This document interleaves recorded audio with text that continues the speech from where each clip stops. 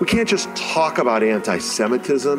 We've got to commit to fighting anti-Semitism. Hey, welcome everybody to Season 2, Episode 2 of Staffing, Safety, Society. I'm Kevin Trapani. And I'm Paige Bagwell. Today we're going to discuss the growing threat of anti-Semitism with our guest, Emily Snyder, who we're delighted to have. I'll just start with a couple of thoughts. 3,700 anti-Semitic incidents in the United States in 2022. How do we respond? As I mentioned, our guest today, Emily Snyder, the Senior Project Manager for the Anti-Defamation League. Paige, how about introducing us to Emily? I am happy to do that. We're so happy to have Emily with us. She started out at the University of Florida's Hillel. In the first few weeks of starting that job, Charlottesville happened. It's kind of probably shaped where she's at today. And now she's had to kind of find her feet in a new job while planning programming, hardening targets to make sure students felt safe and expressing their Jewish identity. Emily, I read a quote from you. There's nothing quite like needing to have an armed guard to walk your dog at work. I'm trying hard to imagine that, Kevin, of the feeling of saying that out loud. Tree of Life shooting happened. She kind of wanted to be a part of that solution to keep communities safe, to help them to pray and express their identities in any way they see fit. With ADL, there was a logical place for her to look what her next steps were. As stressful that time was, ADL was a powerful force for good. And I think Emily would say a powerful force for her career. So welcome, Emily. Thank you so much for having me. Emily, give us a little background to why you needed an armed guard. Were the threats so strong on the UF campus at that time? The day Richard Spencer was speaking on campus, there was a credible threat to both the Hillel building and the Chabad building. My organization hired armed guards, and I had brought my dog, not just for myself, but for our students to kind of distract from everything that was going on. That armed guard walked with me while I walked my dog during the day, an experience I'll never forget. It helps you tell your story today, I'm sure. Well, thank you for your courage on that day and on many others. I'd like us to talk a little bit about the nature of anti-Semitism. If you look at some of the most extreme examples of hate, you often find that those groups and individuals involved don't just hate one group of people, they hate everyone who does not fit into their own personal identities. The white supremacist movement in the United States, more broadly, very horrifically racist, Islamophobic, they're homophobic, and also anti-Semitic. Right. So anybody who's other, it's so difficult because those movements often depend on anti-Semitic tropes. The anti-Semitic activities are not limited to one side of the political spectrum or the other. That is true. So we do often see in the United States more violence from the traditional far right, but anti-Semitism certainly spans that entire political spectrum. I was really surprised in digging into some of the research on the right of the use of these tropes. Donald Trump's final ad in the 2016 presidential campaign, where he talked about, quote, the global special interests. And for the global special interest, they partner with these people that don't have your good in mind. The political establishment that is trying to stop us is the same group responsible. And then there were the images of a financier, a banker, the chair of the Federal Reserve, all of whom are Jews. That was really the trope of Jewish global control. Not that long afterwards, the Representative Ilhan Omar, the Democrat from Minnesota, complained that U.S. policy toward Israel, her quote, is all about the Benjamins, baby. And that was really an age-old stereotype of Jewish power and control. In that case, your organization, the ADL, responded, quote, the notion that wealthy Jews are controlling the government is a longstanding anti-Semitic trope and one of the pillars of modern anti-Semitism. Are those good examples of the use of a trope to gin up kind of the group behind you, almost a dog whistle in some ways? I would say those are prime examples of when the anti-Semitic tropes of power and greed are deployed. Sometimes it's dog whistle language, so it's harder for us to pinpoint and say that is anti-Semitic. It's a little bit more nefarious. And then other times there's no big dotted line to anti-Semitism and it's outright very clear. This is thousands of years old. Talk a little bit about your work. And Paige, I know you want to dive into what we learned from the audit of anti-Semitic incidents. I do want to dive into a couple of numbers that the audit kind of lays out for us. Each year, the ADL, the Anti-Defamation League, tracks incidents. This is part of Emily's work. They track anti-Semitic harassment, vandalism, assault all through the United States. And they have been publishing this information since 1979 or so, letting it be kind of front of mind for folks. I think we've got some disturbing facts here in this report. The highest recorded frequency of these incidents for any year they've done this on record. Unbelievable. 3,697 incidents just in 2022. That is a 36% increase in 1 year. So from 2021 to 2022, but an 86% increase since 2017. And there's not this single cause why. There's a lot of different ways they've kind of broken this down in the audit. There's been a 102% increase in white supremacist incidents, 49% increase in education setting incidents, which we care deeply about. We work every single day with Jewish community centers and what they're doing for their community. And then 69% increase in incidents towards Orthodox Jews. I don't even know how we use these types of percentages in conversation, Kevin, but a 1,037% increase in bomb threats. Think about the trauma that a bomb threat carries and creates. Right. And those numbers, like just over and over again, with that type of percentage increase, repetitive trauma that causes. No mass casualty incidents. There was only one fatality, but that doesn't tell the story. Obviously, tracking the data is important. It helps us spot the trends, and the work that Emily and this organization does has a huge impact on us all understanding where we are. Emily, what happens when that phone rings or the website lights up?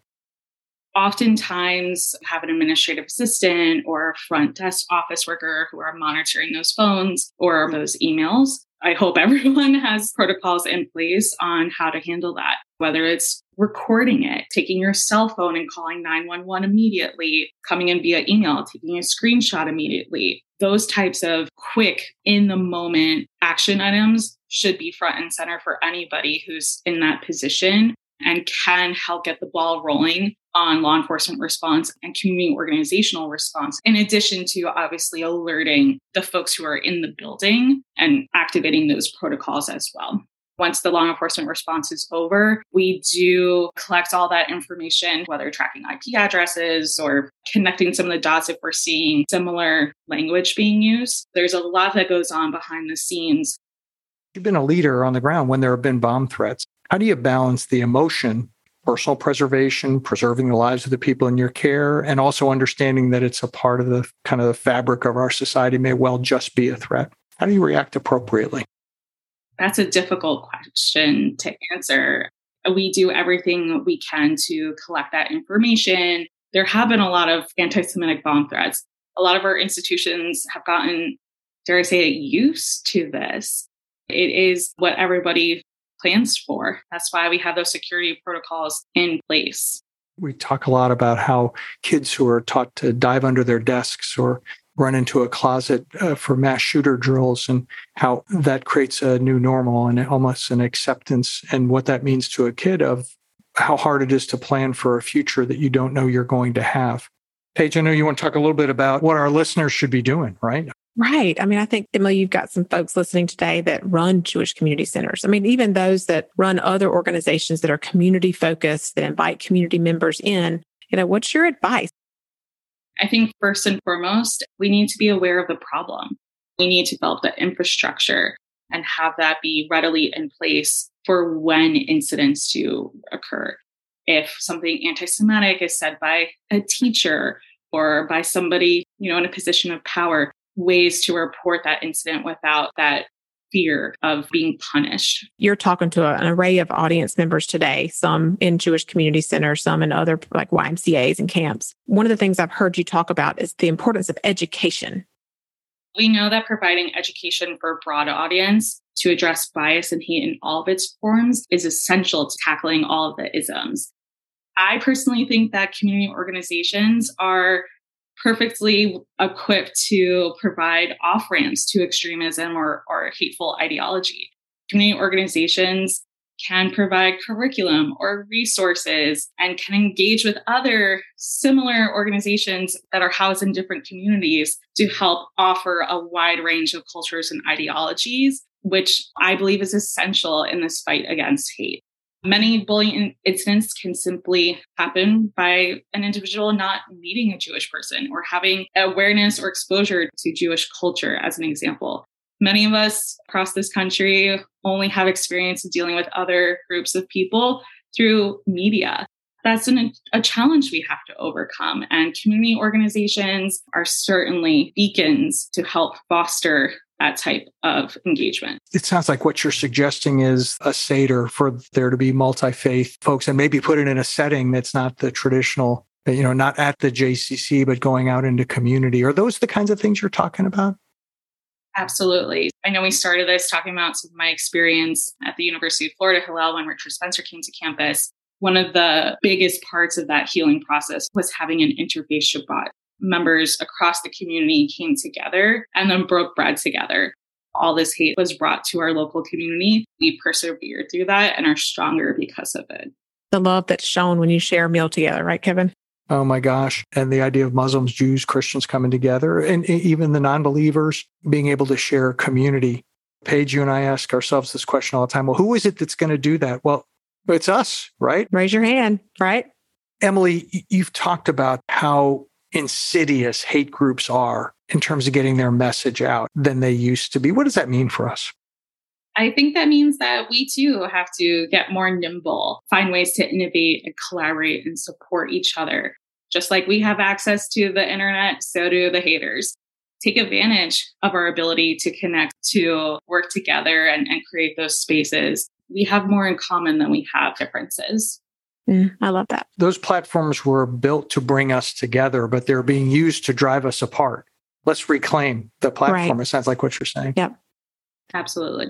This is a scary topic. And so what do you want people to know as we kind of wrap up this conversation today?